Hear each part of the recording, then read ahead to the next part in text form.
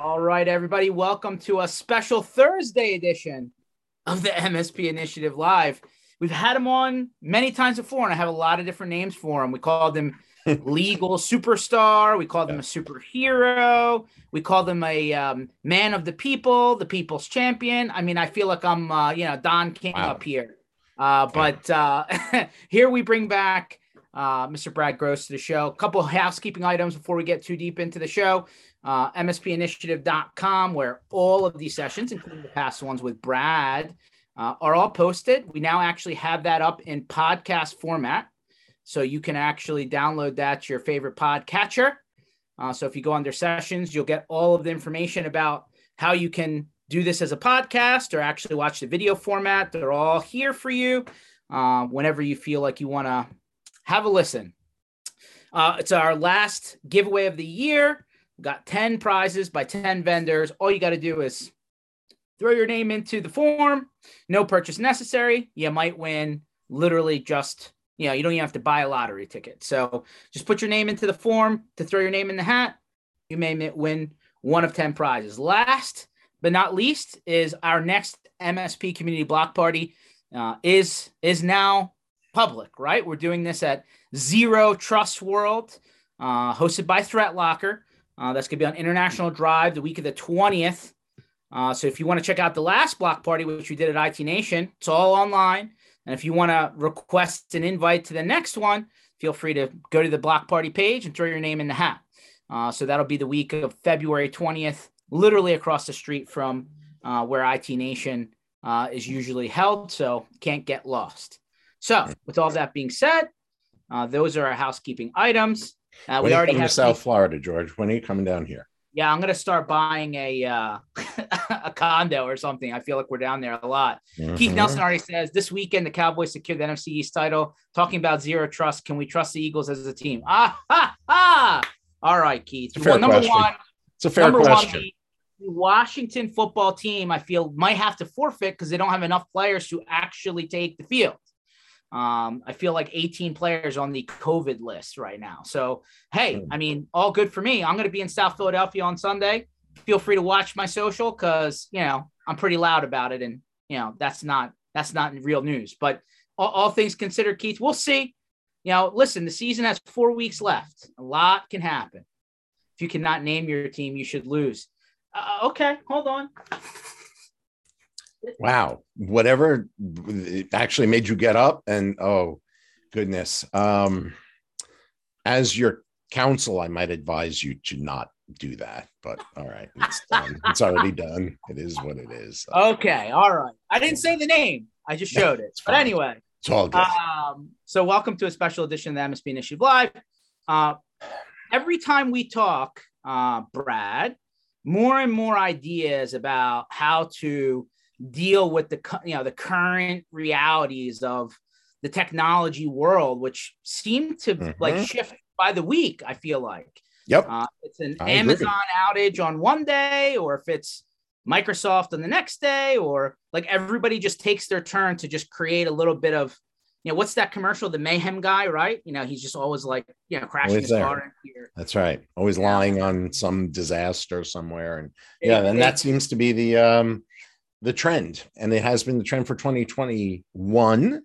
And I have come up with a couple of things that I think will be the trends, the most talked about things, whatever you want to call it, for 2022. All right. Well, I'll let you on my trusty whiteboard. I'll let you go ahead and give us. This is my trusty whiteboard. Okay. This is it. All right. I don't know if you can actually see them here. It's a little hard to see. Hold it up. I'm going to hold it up a little bit. That was the first one I was going to bring up. The Microsoft pricing. We're going to talk about Microsoft pricing. Should we just do it one by one like they do on Sports Center or something? Ding, ding, ding, ding. All right. Microsoft. All right. So let me first check that off as that's the first one we're going to talk about. Microsoft NCE pricing. Okay. So why is a lawyer talking about Microsoft pricing? I don't know. Well, answer. Because it's a reality. And it's a reality that MSPs are going to face in the next 3 months or so. For those of you who don't know, and I can't imagine that anyone listening to this wouldn't know about it, but for those of you who don't, Microsoft is changing its pricing for a lot of its applications, Dynamics, Power Platform, 365. So any seat-based solution that Microsoft offers, it's changing the way it is pricing them. And the way it's being modified is, by contrast to what has been, which is it used to be, or and it currently is, that Microsoft allows MSPs to license things by the month to month. What Microsoft has decided to do in its infinite wisdom is move away from that model and say, all right, if you want to go month to month, that's fine, but it's going to cost you 20% more overall. Otherwise, what we're going to do is move to a year or 3-year based model. So that means that MSPs, in order to leverage those discounts, they have to start buying licenses in blocks of 1 year or 3 years. And why is that important? And why are we even talking about it? It's important, and we're talking about it because MSPs have to think, well, if you're laying out this money on the one hand, right, to Microsoft, you better make sure you're getting that money on the other hand from your customer. And then now we're going to talk about termination. What happens when a customer leaves your service, right? What happens when they leave your move away from the services you're providing? Well, do you have that covered? If you don't, well, you need to have that covered, and you should have that in your documents. Among the many realities that we've talked about in the past, clients that don't listen to you, upstream providers failing, and so on. Well, this is one of those realities, termination, right? Because everything ends, often not well. And when it ends, you have to think about, well, what obligations am I going to have to my upstream provider, i.e. Microsoft, and what do I want to make the customer responsible for, right? If you have a 1-year deal, you better make sure that your client can't get out of your contract before that 1 year is up. Well, so, I think the challenge, Brad, and listen, yeah. I mean, there's we often have to balance, and we talk about balancing the legal aspect and just the realities of day-to-day, running a business. Yeah. If, and this forget Microsoft for a second. Let's just talk realistically. Mm-hmm. You can have an agreement. It costs money to enforce agreements. It takes time to enforce agreements. It takes energy to enforce agreements. In the meantime, Microsoft doesn't care. They're getting paid, and they're going to continue to take their money, or else their approach is going to be, well, we're just going to shut off the entire partner account. And then obviously other customers involved there, that's going to be a problem. Right. So at the end of the day, Microsoft's new position under this new program is, hey, we're raising our pricing. I don't think anyone's really super salty about the price increase per se. I think the concern is that the MSP is stuck in a crap sandwich where if the guy who's supposed to be paying the bill at the end of the line disappears for whatever reason, you're going to be stuck paying whatever the balance of that is. And Microsoft really just doesn't care. Right. I mean, they're and you really also, by the way, that risk down. You can't even transfer that license to another customer. That's correct. So it used to be a lot of vendors out there would allow you to do that, not endorsing or going against, but I'll just throw it out. Like, for example, Datto used to do a lot of 3-year deals, and then you were able to, if you wanted to move that to a different customer, they'd let you do it. That's fine. Yeah. Okay, good. Microsoft won't let you do that, right? So if you have a license with customer A and customer A leaves, not only is the MSP on the hook, but you can't take that license and say, well, I'm going to move it to B and B will take over. No good. No good. These NCE licenses stay with the customer. So that's a problem. It's a problem that needs to be addressed in your agreements. And the way to address it, okay, in your agreements is to say exactly what's going on, to explain it. And that's what I've started doing in agreements that I draft. I've started explaining the fact that as part of these services, we, meaning the MSP, we have to obtain these licenses.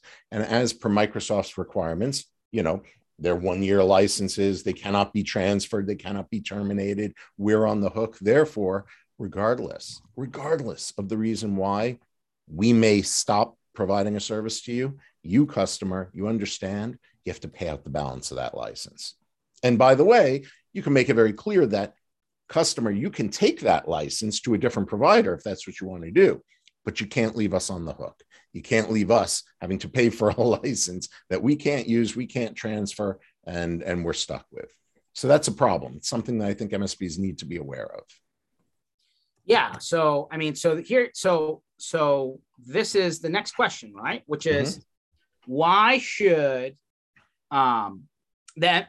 you've said over the years that, hey, don't rebrand things just because you think it's trendy, right? Microsoft's Microsoft, Amazon's Amazon. You have upstream vendors, and you should expose those vendors in your agreements and say, here's the terms of service for Microsoft. Here's the terms of service for your antivirus, your firewall, your whatever, right? Effectively, the MSP is a consultant, is an advisor who's then taking products and effectively reselling them, right? Right. So in a nutshell, the argument is, well, if I don't want to get stuck in the middle of this, why don't I just have the customer go direct and not have to deal with it? Number one. Of course, number two is, well, why don't I do something different? Why don't I set up a marketplace style situation where effectively I'm putting these products into a catalog, no differently than going to Amazon, saying, hey, you want antivirus? Hey, go to this page and you can pick whichever one you want, and we'll support the ones that are listed, right? Like at that point, are you still on the hook in that model where the customer is really making the decision and ultimately you're just facilitating a transaction? Well, as far as, just inviting a customer to go directly to Microsoft, I guess that's always an option. I think that MSPs like to have that walled garden, right? The same way Disney has it, where, you go to our park, you stay at our hotel, you go to a restaurant, and you've never left our premises, right? It's all within that walled garden. I think that that's the model that MSPs like to pursue. They want to be the provider of the Microsoft product, of the BDR, of the, of the security awareness solution, whatever it is, all in one big stack, and offer it in that way. So to the extent that MSPs are willing to divert or move away from that model, well, I guess they could, right? I guess they could send them to Microsoft.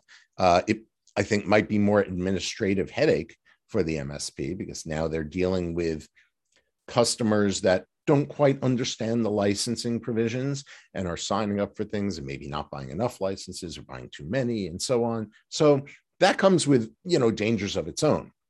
As far as getting, I think that your idea is an interesting one, the marketplace idea, right? Setting up a marketplace and then basically working it that way.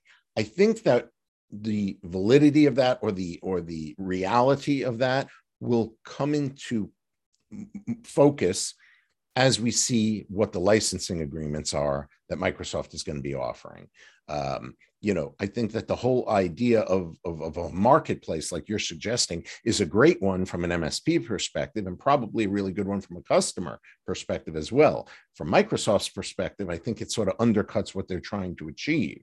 But listen, Microsoft, we don't have to take very long to go through the history. There was on-prem Exchange servers and people hosting it in their data centers. Yeah. Then Microsoft came out with Microsoft BPOS, Business Productivity Suite, which was there was no channel for it. There was no distribution for it. It was, directly sold, or the reseller bought it and then effectively just passed on the costs beyond, unbeknownst to Microsoft. And then turned into Office 365. They introduced a distribution route. They introduced an advisor model. And now it seems they're going back saying, well, we just want people to come direct again. And it just has come full circle. So Microsoft's going to do whatever Microsoft's going to do. Agreed. The argument then becomes, well, wait a minute.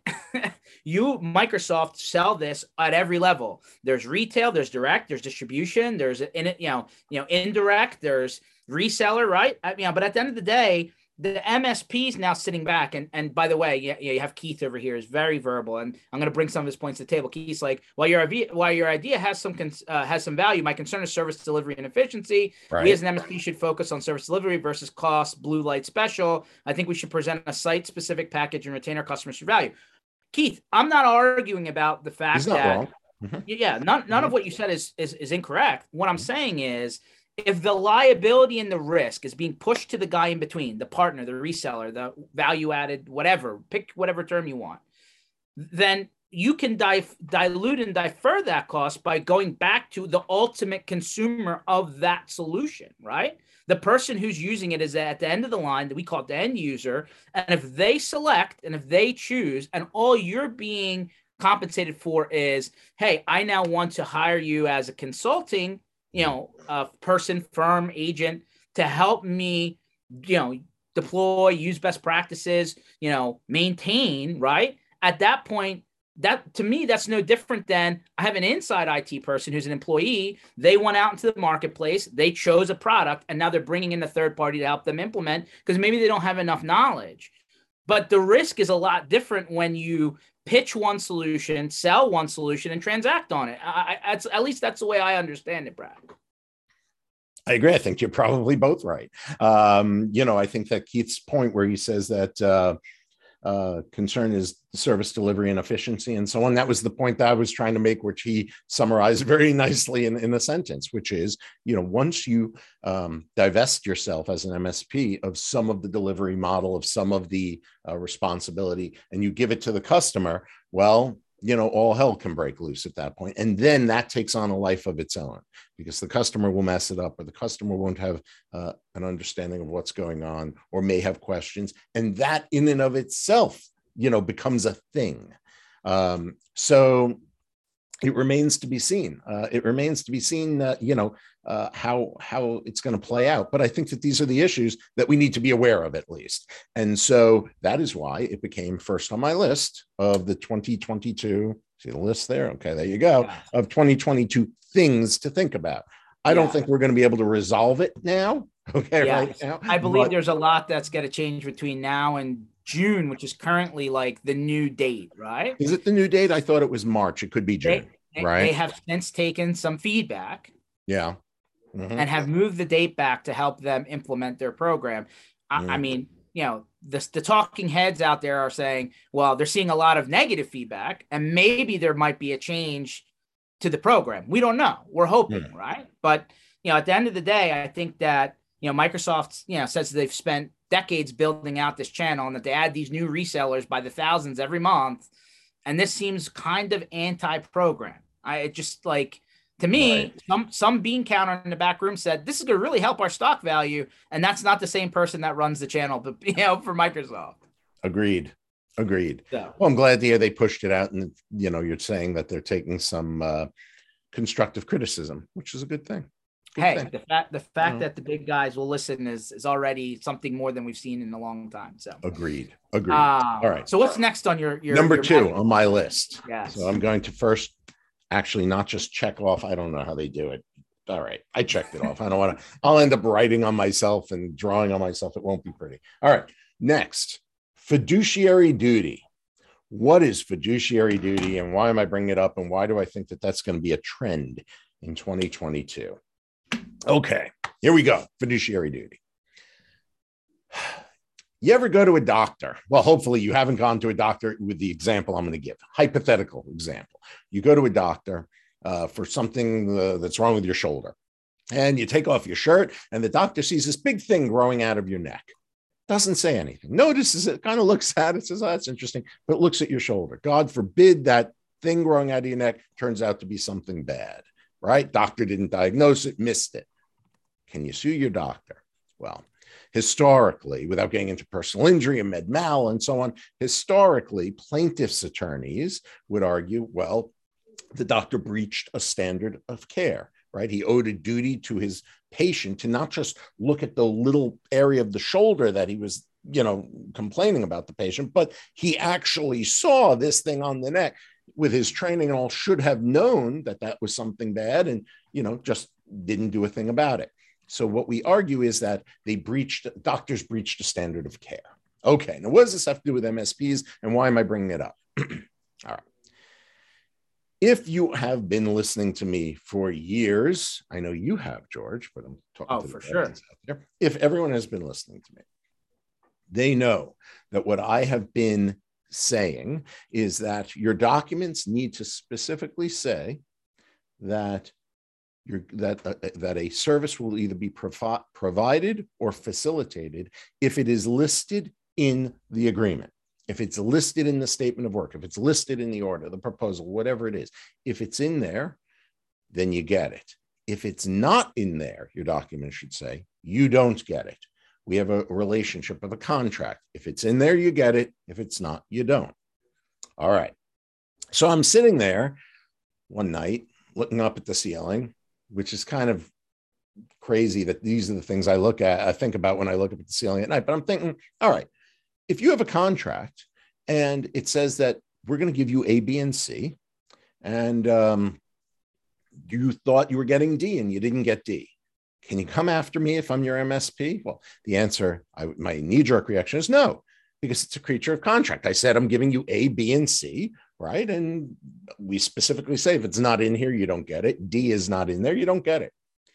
But I'm thinking, there are plaintiffs' attorneys out there. I'm not a fan of plaintiffs' attorneys.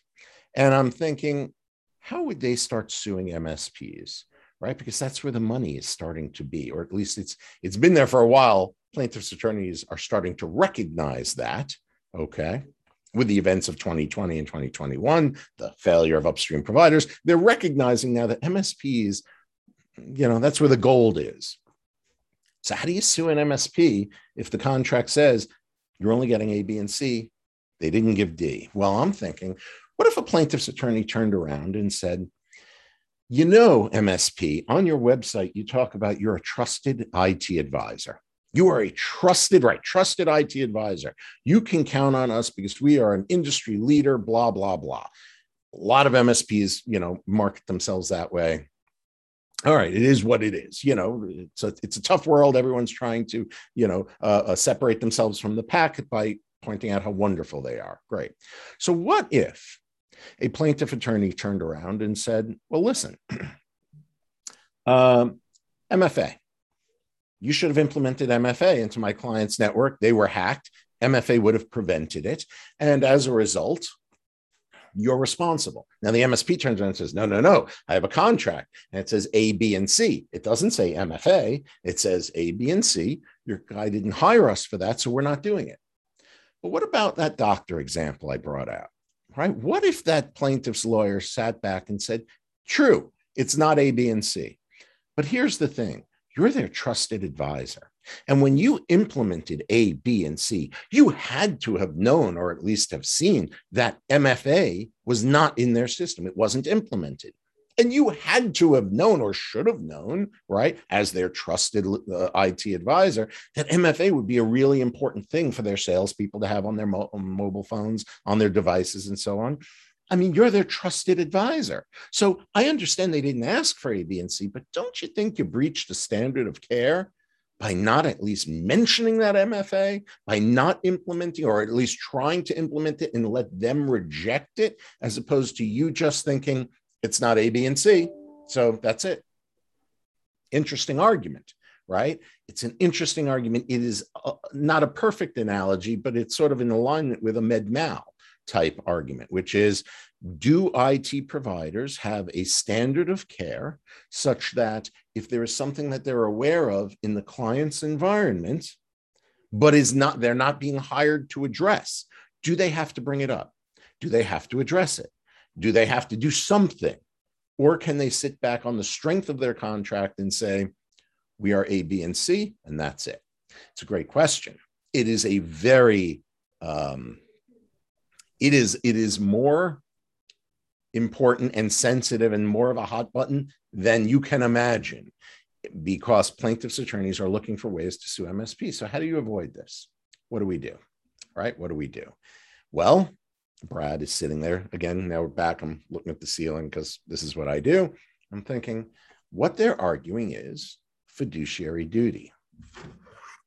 Fiduciary duty. See, there it is. Fiduciary duty. What they're arguing is, in this hypothetical, is that the MSP is such a trusted advisor, has such a close relationship with the MSP, that one would normally expect and should reasonably expect that the MSP will do things more than your average service provider. This is not the person coming in and, dusting off the desk and leaving. This is a person who, is such a trusted, has such a sensitive relationship with the customer. They have a duty beyond the contract. That's the argument. How do you get around it? Well, first of all, I'll go on the record and say, I don't believe that such a duty exists right now. That type of case law is sort of an evolved way of thinking in the med-mal area. Lord knows it came after 100 years of case law and so forth in a lot of different scenarios. And there's a big difference between the med mal area and IT services. That said, what do? Well, I think that we need to start saying there is no other relationship. This is something that goes in agreements. It has to be very clear that says our relationship is governed by a contract. There is no extra fiduciary duty. Just because we are your trusted advisor does not mean that we're taking on all roles in your managed environment. It doesn't mean that we are going to necessarily recommend or even think of all the things that might occur in your managed environment. That issue, I think, needs to be addressed in your agreements. It needs to be addressed with your customers. They need to understand that, because unfortunately, there are plaintiffs' attorneys out there that I am sure are just waiting for MSPs to start messing things up, or at least being accused of missing things. That's going to be the central claim. And I think that the MSPs need to be prepared. That's a trend in 2022. What do you think, George? I mean, it's interesting. Actually, Keith brings up a point. He's like, hey, I was an expert witness here in a case in California where there was a forensic audit, and the attorney on the one side said that material misrepresentations on the website, contradicted what the contract said and vice versa. Right. And I mean, in every agreement, it's like, hey, moving forward, this agreement is the Constitution. Whatever you read before this term, you need to read this and understand it now. Whatever came before this doesn't matter, right? Kind of thing. Right. But at the end of the day, it's like, you get somebody that's good that can try and twist things. A lot of these times, Brad, a judge or a jury, they're non-technical people, right? And you're trying to take very complex things and explain them to somebody who has no clue other than how to turn their computer on, right? So the big argument is, and the big thing that kind of breaks this whole story open is the whole security realm, right? The ransomware, the somebody hacked into the account and downloaded the data, and spoofing and all the other stuff that comes along with that. Every other day, it feels like there's a new security thing that has popped up and is now front and center. And there are cases out there, Brad, right now, and there's one in Ohio that has been brought up previously where the claim is that the MSP didn't, deploy the solution in the best practice according to the vendors, whatever. And that's right. What they feel led to the issue. They come back and say, well, it's a co-managed deal. You had access, we had access. We did what you asked us to do. Not sure exactly what you want from us. Okay. Number 3 is co-managed. Funny you should say that. Go on. We should tell your listeners and viewers, this was not shared with you before this event. No, that was not. So this is just serendipitous. Go on. I'm sorry. So there's this concept of, you are the expert. You should just know and do. And, I just feel like things need to come back down to earth just a little bit. And it needs to be brought back to, hey, I took my car to a mechanic. Right. I changed my tire. Okay. I left with a working tire. Then my check engine light came on for something completely unrelated to the tire. These are two separate things. Right. And it just seems like that's hard to get across in technology land. It's also, you bring up a good point that they're two separate things. It also goes to how MSPs are marketing themselves, right? If you are marketing yourselves as a trusted advisor, then be aware that you might actually be held to that standard, right? So that's fine. Then hold yourself to that standard. Maybe it behooves you as an MSP to do an entire network audit, to have them fill out a questionnaire, to see if there are things there that are vulnerable. The idea being that maybe you won't find everything, but at least you've done some due diligence, you've done a good faith investigation, and then make recommendations to a client and let them decline these services and send out a declination notice, right? I mean, maybe we're moving into the phase where MSPs, in advance of being sued or in advance of this type of litigation happening, need to step up their game, okay, and focus on what they're promising their customers and, what they can actually deliver. So I think that at the very beginning of your comment, you brought up a very good point, which is your agreement should say Okay, from a legal perspective, we call this a merger clause. All right, fancy lawyer lingo of a way of saying that your agreement should say that any promises, any guarantees, any representations that don't make it into the contract or our statement of work or our proposal, they're off the table. Okay, marketing is marketing, reality is reality. That is at least the very first step that everyone should have in their agreement. Now, is that foolproof? No, because ultimately, if an MSP goes overboard, and I do mean goes overboard, and markets itself as the best thing since sliced bread and the trusted advisor, and you could sleep well at night, and they put that, I've seen them put that in contracts. They actually put in contracts 100% sleep well. That all right. You can't say it on the one hand and then say, but, whatever we say on the other hand doesn't count. So you really have to be careful about how you're marketing these things and what you're saying in your contracts. And I think that marketing fluff is a wonderful thing. It doesn't belong in your contract. There should be a merger clause that says, everything else if it's not in here, then you don't get it. And all representations and anything that's in the contract, that's what we're going to give you. Anything other than that is out. And I think that you probably are well advised to say from time to time, especially in larger clients, there's no fiduciary relationship. There's nothing implied here. There's nothing express or implied. Our relationship is one of contract, and that's it. I think that is a trend that we need to think about, something that you're going to see in 2022. And I am telling you to think about it right now. I think I'm probably the only one talking about it right now. Just a reminder, just to put some street knowledge to the or advice to the table. And again, I'm not a lawyer. This guy is. Don't copy somebody else's agreement and just put your name on it. Hello. That's going to get you in trouble if you don't understand what the agreement's supposed to do. Mm-hmm. You probably need somebody to help you with that. Even if you want to model something after somebody else's agreement, you definitely don't take a boilerplate. I think or just a Xerox of somebody else's stuff, because you know how it works. It's whisper down the lane. This guy took a copy from this guy, took a copy from this guy. And by the way, 10 years has progressed and things have changed too, right? So don't do that. I enjoy it when they take other people's documents and they still leave the old person's name in it, right? The old company's name, or somehow it says, if you have to sue us, you agree to come to Kentucky. They're in New York, of course, but it says Kentucky. Why Kentucky? I don't know. It came from the other agreement. But, those kind of templates are good to give you an education about, gets you thinking, right? Gets you thinking. But I agree with you, just mere copying and it's not worth it. Not worth it. All right. And don't just take the boilerplate website and marketing material package without actually reading it and understanding what's being said, right? If I'm not trying to knock the marketing firms out there. There are a lot of good ones. There's some bad ones. But if they're just regurgitating the same thing over and over again, and just moving it to a different state or city, and then they're saying, oh, well, this is how you get new customers. And back to your point, that's where some of these misrepresentations could occur when you didn't even realize what they did for you. That's a great point. And it goes back to our first topic, Microsoft pricing. A lot of websites offer these 90-day money back guarantees, right? I am not putting that down. I'm telling you now, I am agnostic when it comes to these guarantees. I mean, I do have an opinion, but I'm not going to give it right now. But what I want to say is this, if you're going to take that 90-day warranty and copy it, let's say from another website, I love the wording, I love this. And remember, somebody signs up with you, you might actually have to buy some Microsoft licenses. And then if they cancel on day 89, you're stuck with those licenses. So just copying someone's marketing, right, could actually lead you down a bad path.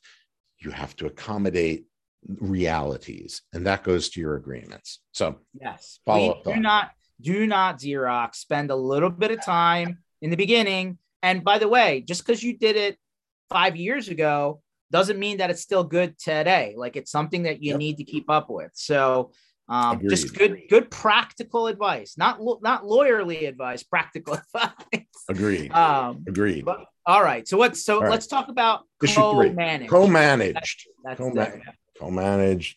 Yeah. Right there. Okay. Co-managed and coming up is quoting software and then regulations. So I didn't know that, but now I do. Now you do. Co-managed. What's the issue with co-managed? Well, what we're seeing is that internal IT departments are becoming more hybridized, if that is a word. What companies are starting to do is they're moving away from the model of internal IT and sort of engage in a hybrid model where you have some vendors that come in from the outside, some MSPs, that augment the IT staff that's there, or will take over certain functions of the IT staff that's in the company. And the problem with that, the issue that MSPs face, is that in reality, if we think about it for a moment, an internal IT department is not going to be happy that an MSP is coming in, right? We begin with that foundational premise. Why? Because if the MSP does its job correctly, the IT director might be out of a job, right? As they move in and see how they can do things more efficiently and to scale and so forth, the IT director suddenly might say, oh, well, I think my days are numbered here. So what we often find is that MSPs walk into an unknowingly hostile environment. And the question that I have for all of your listeners, viewers, is what do your agreements say when you're entering into a co-managed environment? Do you acknowledge that? Do you appreciate the realities that you're going to come into, that are going to come into play? And most often, MSPs will say, no, I never even thought of that. Why not? Like, for example, you are, as an MSP, required to provide a service to a company. The IT director says, no, like you're required to update something simple, implement updates, patches, and so forth. IT director turns around and says, no, I don't want you to do that because we're not confident in the stability of that update and that patch. Now what? Do you do it? If you do it, you might not be able to because the IT director might actually stop you from doing it. If you don't do it, well, then you're in breach of your own contract. So what do you do? What do you do in situations when you both have keys to the castle, right? You both have admin access. You both have keys to the engine, right? That makes the company go round, and something bad happens. Now what? Right? No one likes to give over as an MSP. You never like to have an internal IT department also have keys to the castle, because that's never going to be a good thing. When something bad happens, fingers are going to be pointed. Right. So what do you do? Now what? That's a co-managed environment, right? What do you do when a IT director is just simply obstinate and doesn't say no to what you want to do, doesn't say yes to what you want to do, just sort of delays things and so on, which in my view is akin to declining a service, right? If somebody, you say, I have to do this on this date, we'll get back to you. We're doing some internal stuff here in the office. We'll let you know. That date doesn't work for us. We'll let you know. Now what? Well, are you breaching your contract by not performing? I don't know, right? It depends on the circumstances. So I think that and I've seen this through 2020, 2021. I believe it's going to be a big thing in 2022. I think that companies need to acknowledge the fact that co-managed environments exist, and they need to set up the ground rules. They need to set up the ground rules, because if they don't set up the ground rules, then the customer is going to set up the ground rules. And I promise you, the way the customer does it is not going to fly in the MSP's favor. So, for example, if there is a conflict, what do?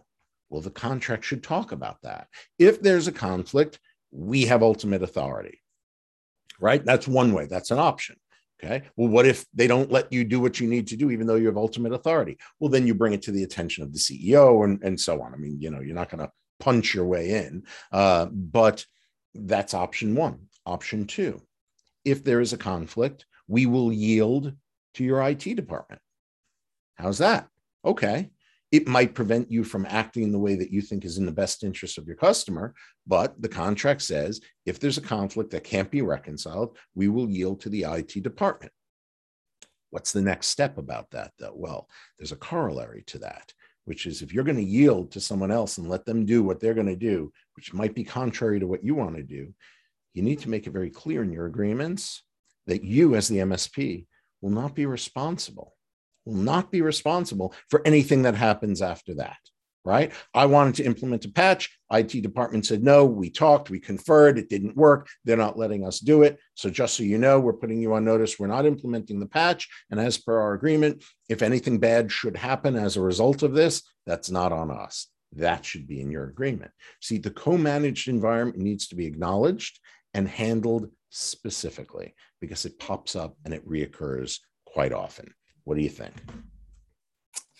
Yeah, I mean, documentation trail in this situation is so crucial, right? Because this is what's gonna save you or sink you. Right. You know, like if there's too much vague and ambiguity and gray, then I just assume that they're gonna say that it's your problem, right? Rather than, you know, like it's always going to end up like they always say the IT guy is one of the like top 3 professions that people hate, right? Because like, they don't understand it. They're talking lingo they don't get. It's always expensive. It's like the mechanic, right? Oh, well, this, sensor or whatever. And you're like, I have no idea. I just need to drive my car. So, at the end of the day, I just feel like if you don't have a very clear audit trail or documentation trail of who said what and what the decision was at that time, then they're always going to go back and say, well, you were we brought you in, you were responsible. And you're like, well, no, I was responsible until you decided that you didn't want to do this. And then I wasn't, It's like, I go back to the car mechanic thing because everybody, deals with that. I think on a large scale, you go into the mechanic and it's like, yeah, so we ran the checker on the check engine light and this, and this are broken. Here's what the costs are. Yeah, I don't want to do those. Okay, well, we gave you the price. We gave you the quote. We explained what they do. It's on you. You drive out of here and your car explodes on the highway, then on you, right? Right. But that's something that I think that MSPs have to think about.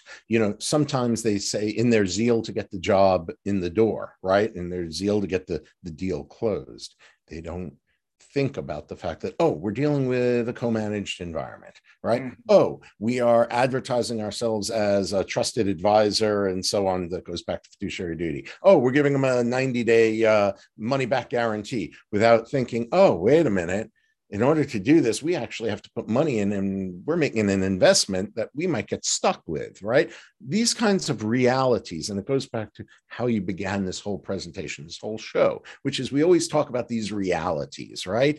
And these are just so far, the pricing, the fiduciary duty, the co-manage, those are 3 realities that, aren't unique to 2022, but they're becoming more and more relevant and more apparent and need to be addressed. So, and my other thought on that is, when people write their proposals or their statements of work or whatever document they want, whatever they want to call it that describes what they do, sometimes they think they have to write in technical terms or jargon and so on.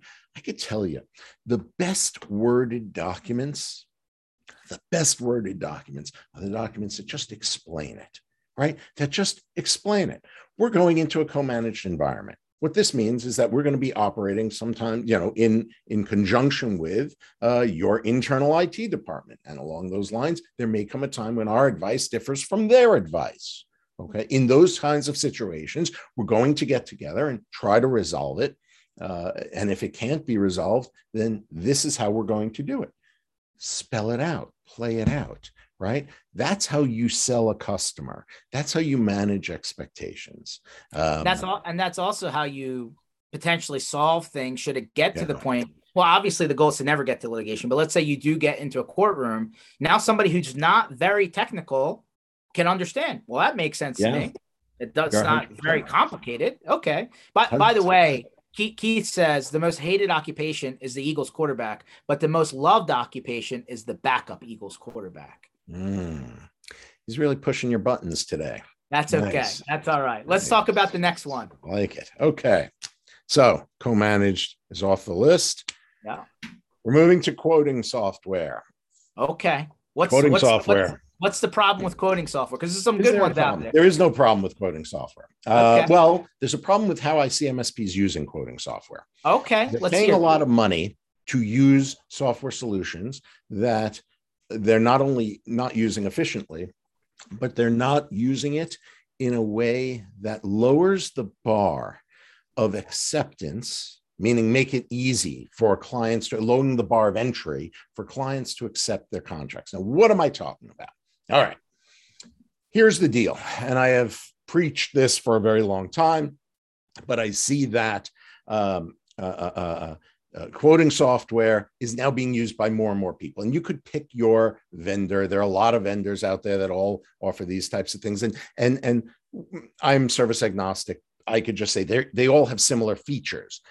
One might work better for another, right? A Mercedes, some people like Mercedes, some people like BMW, some people like Infiniti. Okay, it's still a car, right? At the end of the day, it's meant to get you from point A to point B. Quoting software is meant to give you the ability to quote your services to a customer. All right, so why is it all messed up? The idea when it comes to agreements is you don't want the agreements to be the obstacle to closing the deal. Okay, so you want them to be enforceable. You want to manage your client's expectations, okay, but you don't want them to be an obstacle to closing the deal. So how do we do this? And if you're using quoting software, what do we do about that? Well, a couple of thoughts. All right, a couple of thoughts about quoting software. To me, quoting software, the quotes that are issued from quoting software should be like a receipt. If you and I went and you bought a TV, and I've given this example before, you come out of the store with a TV, right? And a receipt. And I said, George, what do you got there? Well, you could show me the receipt, right? You could show me the receipt would say one Samsung model, whatever, LG model, whatever. Here's what I paid for it. Here's how many I bought. Here's when I bought it, where I bought it. Right? It tells me all that on the receipt. But if I looked at you and said, George, that is a great TV, I'm going to go buy that TV. But here's the thing, comes with a universal remote. How do I program that? And also, how do I get it to work with my sound bar and also my Google Assistant, or pick your poison, right? Those are all valid devices. They're all fair questions if I'm buying a TV. But if you show me the receipt again, I'll say, George, you're not answering my question, right? Where do I find these answers? I find them in the user manual that comes with the TV, okay? All right, what does this have to do with quoting software? In my view, everything. Too many MSPs are trying to shove the user manual into the quote, okay? They're making these quotes that are like 50 pages long, right? That are either too voluminous and turn clients off, and as a result, clients just don't want a part of it, or alternatively, they do delve into it, and now they're actually going to start looking at everything you're writing and everything you're promising and so on. To me, MSPs are stuck in a quandary when it comes to quoting software. Do they make them very specific and lengthy, or do they make them short like a receipt? In my view, make them short like a receipt. But then how do you manage expectations? Answer, create a user manual. Create a user manual. The services that you are reselling and that you are providing are the same. If I were to resell the same, security awareness training program that everyone else sells, it's the same service. It doesn't change, right? What does change? The price I charge might change. The number of users might change, right? The times availability, I don't know, for me to help support it might change, but the service doesn't change. Yeah. Create a user manual. Talk about the services that you're providing. Put details in that user manual. Then your quote should say, this quote, okay, the services in this quote are defined and governed under our user manual, which is here. You could attach it or post it. We could talk about ways on another broadcast about how to do this and so on. But the idea is that if you're using quoting software, use it to manage your customers' expectations, keep it short, keep it to the point, but manage their expectations so they don't end up calling lawyers when they say, I didn't know that you couldn't program the remote this way. I didn't know this, right? To put it more in MSP terms, I didn't know that the BDR is only going to back me up twice a day. I didn't know that. Your quote says BDR service. So let me rewind for a quick second. So, yes, sir. So a lot of people use their quoting solution as their e-sign package, so that they can get everything electronically approved by the end customer rather than print, sign, whatever. So what they try and do sometimes is they put the window sticker. I'm going to go back to my car thing because everybody understands. Here's the window sticker for the car. It's one page. Gives you like the MPG, gives you what features are in the car, gives you the price. Okay. That's effectively what you're saying is the receipt, more or less. This is what your quote should be. You want to buy this? Yes or no? Okay. Mm-hmm. But then what happens is they try and stack all of their stuff, their statement of work, their constitution, all the stuff that they have to get signed, they try and bundle that in so that when they hit sign, they technically are signing both. Right. But you're saying that's a bad play. No, I'm saying that they have to sign the quote, right? The quote needs to be signed, right? Because they have to acknowledge what they're getting and so on. But the problem that MSPs face is that they try to put too much into the quote. They try to put the legal into the quote, the reality into the quote, the explanation of the services into the quote. Quote becomes 50 pages long. And what I end up seeing, okay, is MSPs will show me their 50-page long quote and they'll say, oh, we're covered. Look, this is 50 pages. Whatever I need is in there. But it's not in there. But because it's 50 pages long, they thought things were going to be in there, but they're not.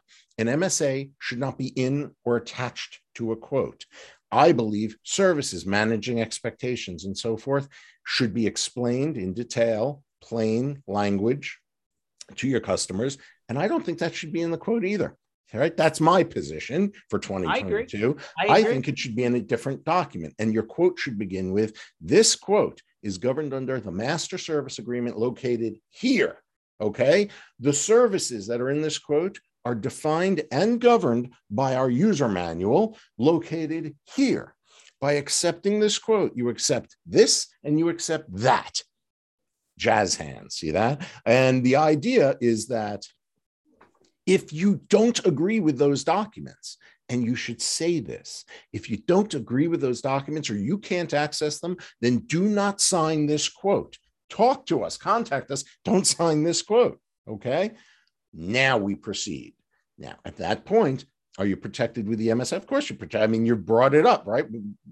You know who does this type of governing by reference? Everybody, every major company does this. But when you open up your iPhone and you have to do the 10,000 pages, of course, it has to be clear. It has to be unequivocal. It cannot be hidden, right? It can't be a small font and gray typeface on a white background when everything else is, 15-point font, black on white. No, you can't do that. But the idea is use the quoting software to do what it does.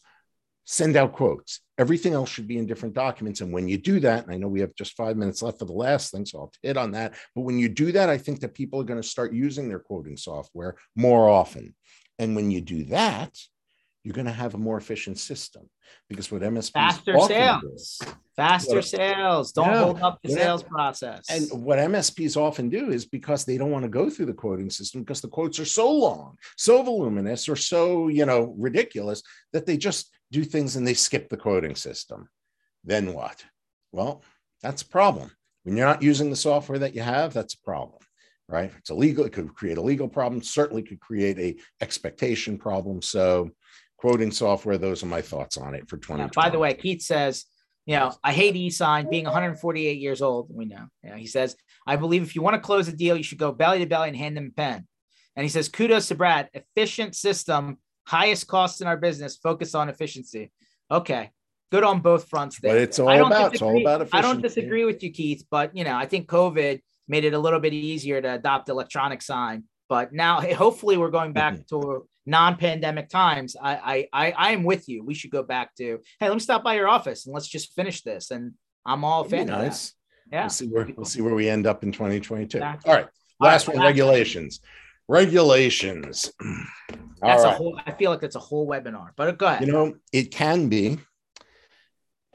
So here's the thing. And I spoke on this recently about what regulations should the MSP industry think about. What's coming down the pipe? Because there are states like Louisiana that came out with regulations that impact MSPs. So what should we expect? All right. Here's my prediction for 2022. Ready? Expect nothing. Nothing. There will not be any further regulation of MSPs in 2022, the same way there really wasn't much regulation of it in 2021 or 2020 and before. Now you'd say, well, wait a minute. How can you say that, Brad? If you Google this, it says regulations are coming. Are you ready? And all. Yeah, those are pundits that are trying to stir the pot. Here's the thing. If you actually look at states that have regulated MSPs like Louisiana, what you see, if you actually read the statute, what you see is it's a very limited circumstance. It's where an MSP is providing a service to the government, all right, discovers a cybersecurity violation, let's say, and if it does, then it has a certain time period in which it has to report that to the government and make certain public disclosures and so on. All right. That is such a narrow. Time out. There's pending legislation, which I understand, pending. They said, well, all this stuff. But in Congress, there has been put forth on the Senate side, hey, if you're 50 employees or above or a government agency, you have 72 hours to report. And then there's also the insurance side of things, right? Where, you're now, right? So like it's three things kind of.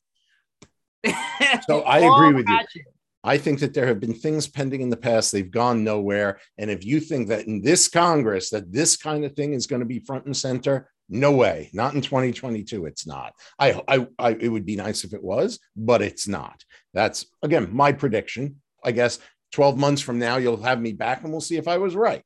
That's first. Second, even those regs that you see that are being considered, they're almost always, in fact, I would say always, but maybe there's one that I haven't seen before. So I'm going to say almost always limited to very, very specific circumstances where you are providing a service to the government, right? Or you are dealing with personal health information or, a PII or something to that effect that's in your possession that you are actually processing it, which most MSPs do not do, right? They resell a service that the upstream provider processes it. They don't process it, right? They don't make that decision. So all of these things are so limited that I think that if you're going to say, where is the real regulation coming from?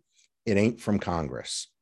It ain't from the states. Where it's going to come from? What you said, insurance. That's where it's coming from. You're going to start seeing, we've already started to see insurance companies regulate the industry by saying, we're no longer just interested in what you provide, right? Oh, you're a remote monitoring management, BDR, technical consultant, help desk. Great. Sounds good. That was 3-4 years ago. Now what they're saying is, tell us which vendors you're using. Tell us what solutions you are implementing. Tell us what processes and procedures that you have in place to make sure that what you are offering is actually implemented. Tell us about that, because if you can't tell us about that, we're not insuring you. And when you can't get insurance, you change real fast, right? How you're doing things. Well, so that or the claim from your end customer's insurance doesn't get paid. That's right. I mean, at the end of the day, somebody's going after somebody, and it's gonna That's it. So my point is that, all these MSPs are worried about regulation. You know what? Worry more about what does your insurance cover? Do you have insurance coverage, first of all? And if you do, see what it covers, see what it requires, make sure that you're in compliance with that. 99.9% of the time, the insurance regs say, what do your agreements say? How do they limit your liability? How do they, how are they accepted? How are they enforced? And so on. That's where the regulation is. That's what I think MSPs need to pay close attention to. What the insurance companies are saying, what their agreements are saying. I think that if you're looking to the government or to the states and saying, oh, this law is coming down, no, I'll see you next year, because it ain't happening in 2022. 30 seconds. So Matt Lee, a friend from, good friend from now at PAX 8, he says the insurance companies who are asking the actual questionnaire, at the bottom, they're now saying who actually answered the questions in this questionnaire. Yep. Specifically because they want to understand who to go after if there's a misstatement in the questionnaire. So are they already not targeting the guy in between already? Right. Well, not only are they targeting it, but you know what? They also want to make sure that the guy who's answering this actually has knowledge of what's going on, right? Who answered this? The front desk receptionist. Well, I'm sure he's very competent at his job, but he can't really talk about how you're implementing a dark web, scanning solution. So the idea is that I think that insurance companies are becoming smarter and smarter and requiring more and more. And that is where MSPs need to pay attention. Insurance and agreements. Stop worrying about regulations. Stop Googling, oh, well, I hear California came out with this and they're thinking about that.